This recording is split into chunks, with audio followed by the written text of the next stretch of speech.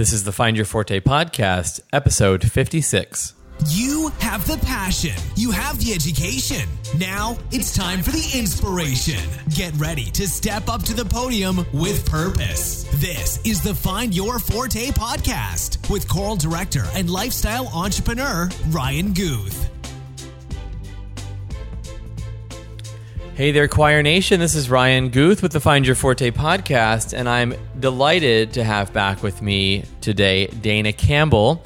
She was featured in episode 36, which was 5 ways to prevent burnout, and she is a burnout coach and also a friend of mine, and happens to be sitting here in my apartment working with me on this podcast episode that is a timely one about quickly diagnosing burnout in your life, and also some things that you can do this summer to make sure that you're starting fresh in August or September whenever you get back to teaching again. So, Dana, welcome.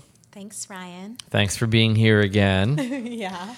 So, real quick, just to recap, and I do want to make sure that Choir Nation knows to go back to ryanguth.com/036 to check out that burnout episode, because as we get really in depth. But can you give us a summary, Reader's Digest version of what a burnout diagnosis looks like? Yeah.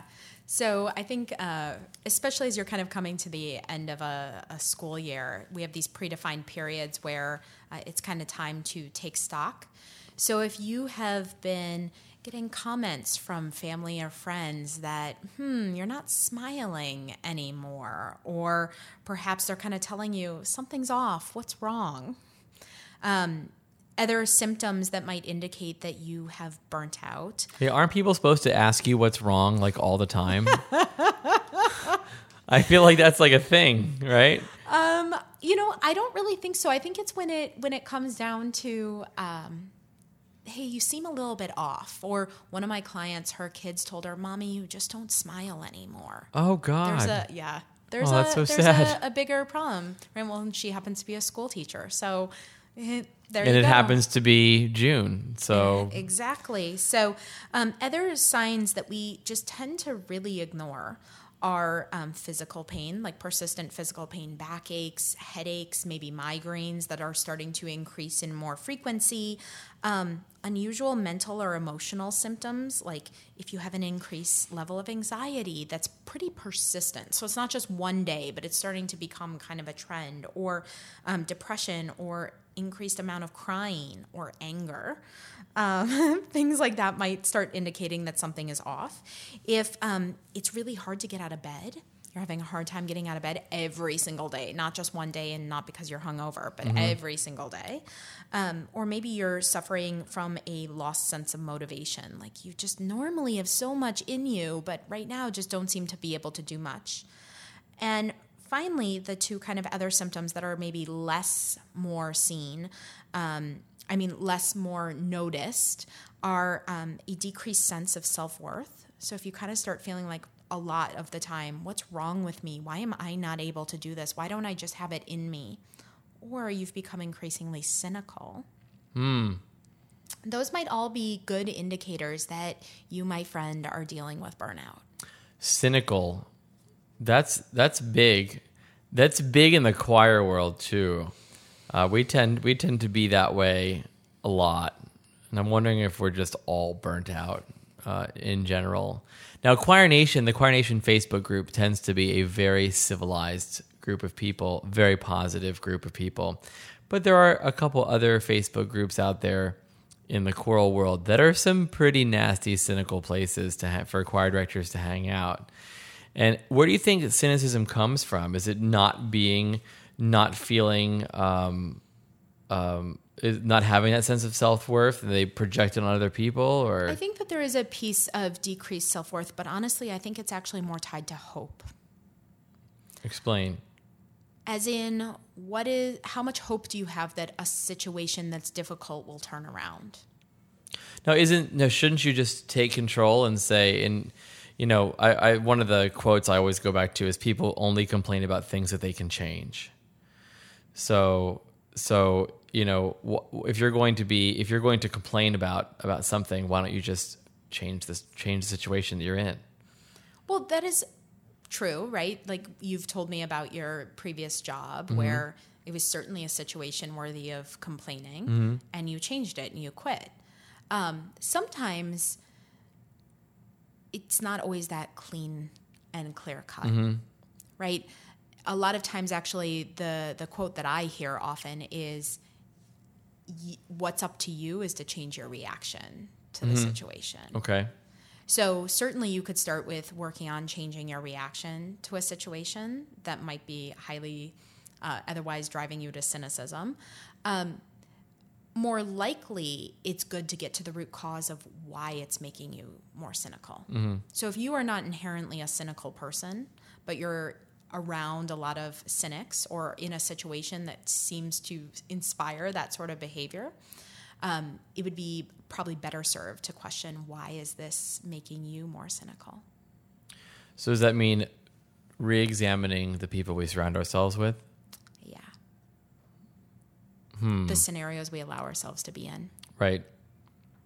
So how does that play into reaction? So your reaction would be to step back and say, why am I with these people? Or So, as we talked about last time, everything often tends to be more around coming back to, what are my motivators? What truly drives me in life? And what's most important to me? And then to look at the people and the situation and the scenarios around you and ask if they support that or not. And if they're not supporting it, then can you change it? Is it a small shift define that needs to be- support then. So I am not inherently a cynical person. I actually, according to Gallup Strength Finder, positivity is my number one strength. In my last job, I was a cynical biatch. Really? Okay. Oh, yeah. And I would look at myself on a daily basis and say, wait, this piece of paper says positivity is my number one strength. I don't have a positive ounce in my body right now. And what I mean is that for me, that scenario was such a mismatch according to who I was and what drove me, that the people I was surrounded by didn't have a similar mindset. They didn't value similar things. They didn't have a similar work ethic. Therefore, the situation I was in, the work situation I was in, didn't support my optimistic view of the future. Because being surrounded by those types of people in an environment that wasn't driven the way I wanted it to be, didn't go after a version of the future I wanted to be in. Okay. So how do you, what do you say to somebody in the public school world, which is inherently a super cynical place, that loves what they do, but is in an environment that is less than perfect? Let's say if they're a positive person, they don't feel positive, but they love what they do. Yeah. But they're not in a good place to do it. Yeah. And moving from one district to another district might not actually fix that problem. Yeah. So you mentioned perspective, right? So certainly a part of it is perspective of keeping an eye on the ball of, if you really love what you do, then that somehow has to become a mantra of yours. Not, I love what I do, but I wake up every day and I'm doing this because of X. And if you start finding that even though you love what you do, the cost is becoming too great, then you have to figure out a way to start offloading those costs. So if the toll it's taking on you is outweighing how much you love what you're doing, right? Then that toll needs to Well, be I think most teachers like take the good with the bad. Yeah. I think teachers are saints. Yeah. Yeah. Because the bad is really bad. It's really bad. So I think when it comes to a scenario like a teacher, where the teachers that I know are freaking passionate about what they do and love what they're doing, and it does come at a great cost, is that the most important thing for them to do is to figure out how they can support themselves to still show up and do what they love doing every day. Meaning, How can they ask for administration support to do their best work so that they can stay engaged? That's often takes a lot of negotiation skills. Like to literally go to an administrator? I mean, depending on what it is, right? But oftentimes what you're just talking about the bad is normally parents and administration. Yeah. Yes, I agree. Lay it on me if I'm No, misaligned. I do agree. I do agree. So, Well, it's also red tape. yeah. I think if in the choir world, some of the things that we face are like stuff that comes all the way down to like programming of music for your concert. Like a parent is offended by you singing Leonard Cohen's Hallelujah because they think it has Christian undertones. And you're like, shut your frickin' face. Yeah. Like, stop. And of course, and it's you're hired to be the expert in the room. Yeah. But your administration and the parents don't treat you like you're the expert in the room. Like, I was paid to do a job. Let me do my job. Am I going to turn your kids... Am I going to convert your kids from Judaism into Christianity because we sang Leonard Cohen's Hallelujah? Probably not. There's a couple of things that I actually think you said that are brilliant. So a lot of us walk around... most of what I say is brilliant, so thank you. It is true. What the first thing you said that I wanted to follow up on is this idea of being an expert. So a lot of us, and especially in this population, right, you guys are experts. Choir directors are experts. They know the music. They want to be able to, really do creative, exciting things. And it requires people trusting in you for you to take them there. Huge. I also think at the same time that we might have taken this idea of being an expert and blown it a little bit out of proportion. Okay. Being an expert doesn't mean that you're never met with resistance. Being an expert doesn't mean that everybody just rolls over and says, yes, please. That's a very good point. So there is a sense of honesty that you kind of have to have about, yes, you're an expert, but that doesn't mean you don't have to jump over hurdles. Mm-hmm. Right? If we look at people in history who we've defined as experts, it wasn't a clean, easy path for them to get there. True. Along with that is that teachers, choir directors, inherently are going to have a certain level of noise in their job. Mm-hmm. And that is a choice. How much you choose to listen to the noise. So I would say that this comes a lot to expectations. And what I've seen from working with some of your kinfolk and working with a lot of teachers is that, we go into a new year and there's always sort of this renewed sense of optimism of like, this year is really going to be the year. And this is going to be the year I'm going to get to do my We thing. have 2 new years as educators. We have September and January. There you go. Exactly. And, in the example you gave of putting a program together, I would say that maybe it's better served that, this is the new year. I finally get to do this program I've always wanted to do. And I'm going to set the expectation of being okay with 70% of how it goes. Right. Because I know that there's 30% of it I can't control. Mm-hmm. So when we talk about burnout, control is one of the kind of like underlying things that often drives us to burnout. Mm-hmm. And we know that even as humans, as we try to be perfectionists and try to control things, it's us trying to grapple with life that is actually inherently uncontrollable. The more we kind of accept that there's little that we can control, the easier time we have.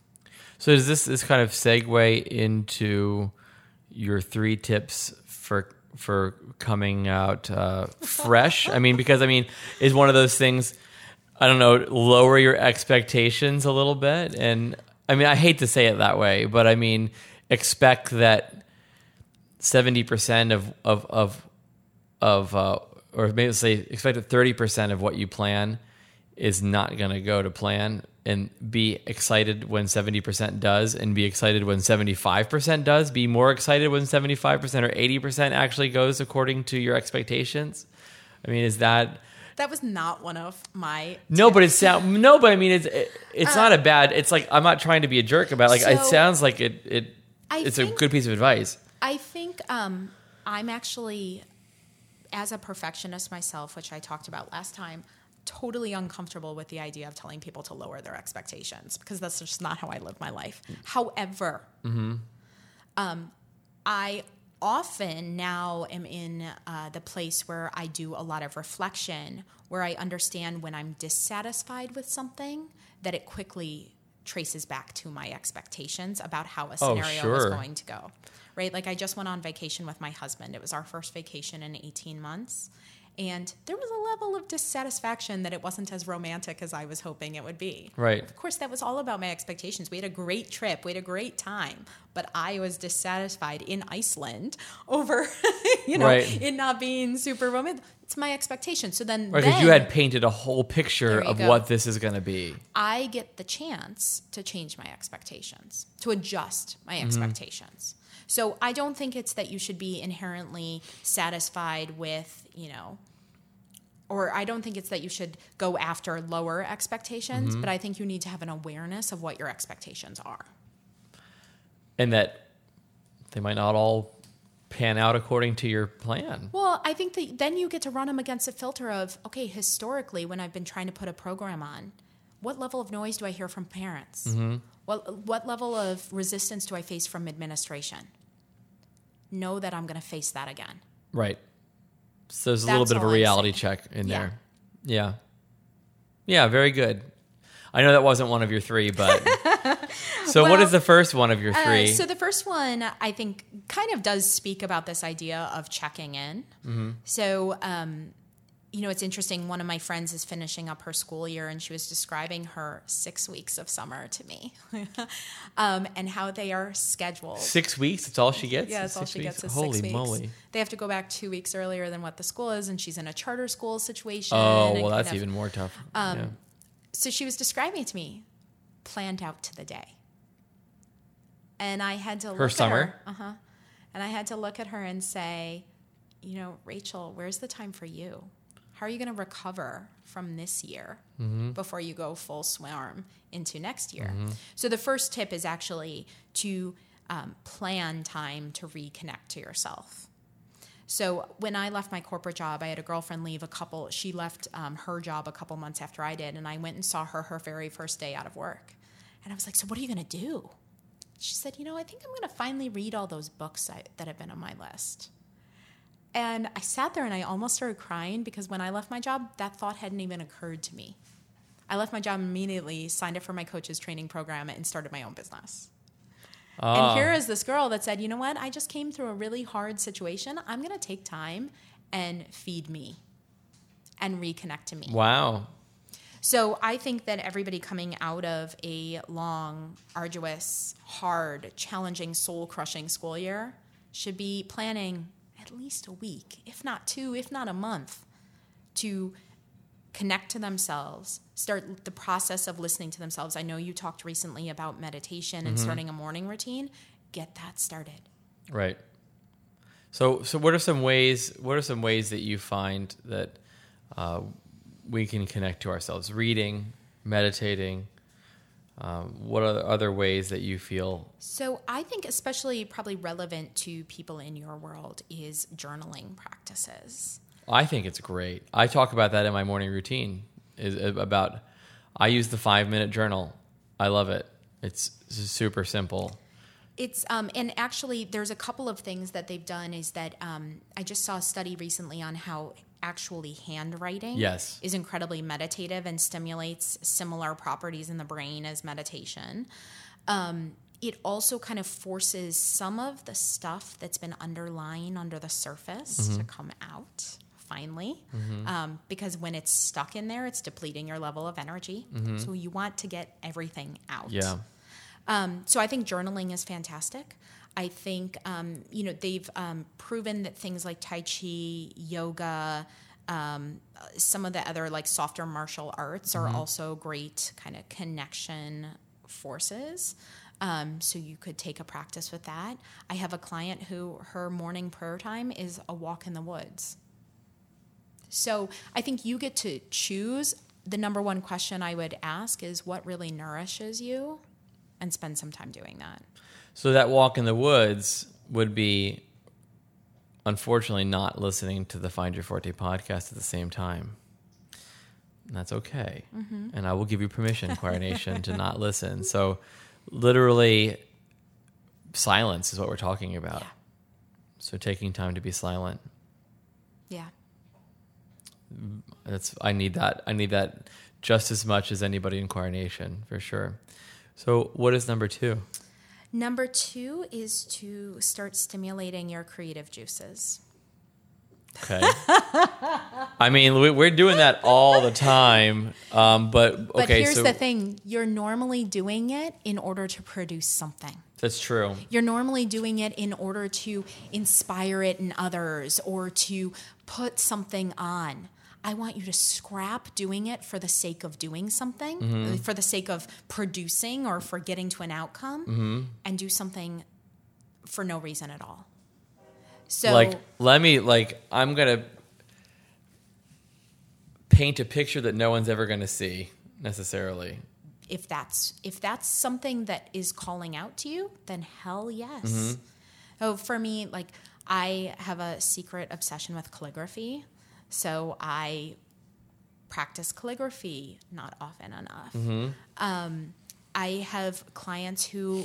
So would you do wedding invitations for people who will never show up? I did my own wedding invitations. Did you? Yeah.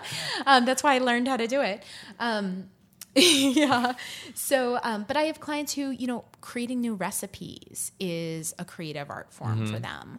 Or drawing, certainly, or coming up with something. Creativity, we often tend to box it into like music, like or the arts, art, right? or something like that. It doesn't really need to be that. It needs to be something that you feel like is stretching you to think and feel in new ways. So like take an improv class or something. Totally. Right. Totally do something outside your comfort zone that gets you thinking. Or if you have a friend who you find is a creative person, maybe you should ask them to teach you something. There you go. I mean, I teach yoga as a part of what I do. I go to like kickboxing classes and boot camp classes, and I always look for this one element from those things that could stimulate some new idea for me in a yoga class. You know what I mean? And obviously that's kind of doing the opposite of what I just said as far as do it without an outcome. But yeah, like where in the world can you look that give you new ideas, that open your mind up, that open your heart up? Right. Yeah, because, choir directors don't get all their ideas by sitting on choir concerts. Right. So, yeah, very, very important. Very important. So to summarize what you get, number 2 is get your creative juices flowing over the summer. Yeah. Okay, what's number 3? Number 3 is to eliminate all the shit that burnt you out last year. That's going to be a lot. It's going to be a lot of shit, Dana. First of all, you sort of have to know what those things actually were. Technically, through the listening, you probably got some of that out. Through realizing new ways that you wanted to open your mind and heart, you probably realized a few others that might have been dampening your thought process or your ability to be open-hearted. But you really need to get clear about specifically what was it that was burning you out. And start coming up with the parameters to keep that stuff out. Well, and sometimes, I mean, it's stuff that you can't necessarily get rid of, but maybe you could approach it in a different way. You could maybe systematize a process that's been driving you nuts in your career. I know, for example, when I was teaching, we would do this major trip every year with 100 of our kids. We were planning it all year, and if you didn't systematize it right, it would be like a second job. Yeah.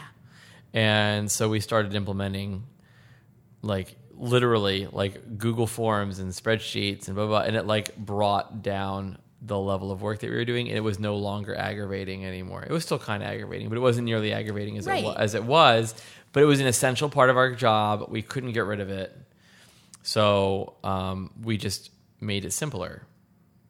So So you have weeks to figure out how to make your job more simple. yeah, you have ways to figure out how to make your job more simple and less aggravating. So my husband has stopped checking his emails on Sundays. He used to check them on Sunday morning, his work email. Oh, okay. And then that would put him into a complete state of aggravation and worry and fear and all of that. And it would ruin his whole Sunday, which meant that he was getting one day to his weekend. Not enough time to recover. Right. Right. So maybe it's that you know that parents love to email you after service on Sunday or whatever it is. Start coming up with the boundaries of when and how you're going to communicate back with them. Right. When they can expect to hear from you. Kind of Well, yeah, I mean, nothing says sort you of need to stuff. respond on a weekend. Right. That's true. I mean, to get specific, I told my kids I do not check my email when I'm not in school. And I mean, some people go, well, what if somebody needs to get a hold of you? No, well, if they really need to get a hold of you, they'll find a way to get a hold of you. Right. Nobody's going to be on fire, so Right. so assessing your policy, your own personal policies. Exactly. Yeah. Exactly. That might even be a better way to say it. Assess your own personal policies. I like that. I think that's exactly what it is. And how can you set up policies that support you to thrive in the new year instead of allow people to cross your boundaries and deplete you? Well, remember that your email inbox is everyone else's to-do list. There you go. It's not yours. It's theirs. So if you wake up on a Sunday morning, check your email, you are looking for somebody else to guide your day. And you're not allowing yourself to guide your own day. You're looking for somebody else to give you a job. And you have plenty to do in your own life. And you don't need to add that to the mix. So. Yeah. So I think it's, like you said, there's some things that obviously, given situations, what they are in schools or in churches or wherever else people are working, that they might not get to dictate, but there are pieces that they do get to dictate. Just because you work for someone doesn't mean they control you. Absolutely. I agree. Well, we're people pleasers in the choir world. We don't, we're always looking for somebody to be happy with us, whether it's our students or our administrators. So, well, so then maybe there's a fourth point. What's the fourth one? Uh-oh. Whoa. I mean, learn to be happy with yourself. Right? Maybe it's spend the summer not trying to please a damn person. Right. Please yourself. Yeah, I agree. Figure out what it is that makes you happy. Well, figure out what it is that you're like, I don't give a damn what anybody else thinks of it. I'm doing it anyway. And then spend some time doing that thing. That's great. In order to accomplish that, you need to stop and do number one. It's true. And be with yourself and figure out what that is. It's true. So you had mentioned earlier when I showed up at your apartment this, like, what if spending that 10 minutes in the day is not seen as productive time?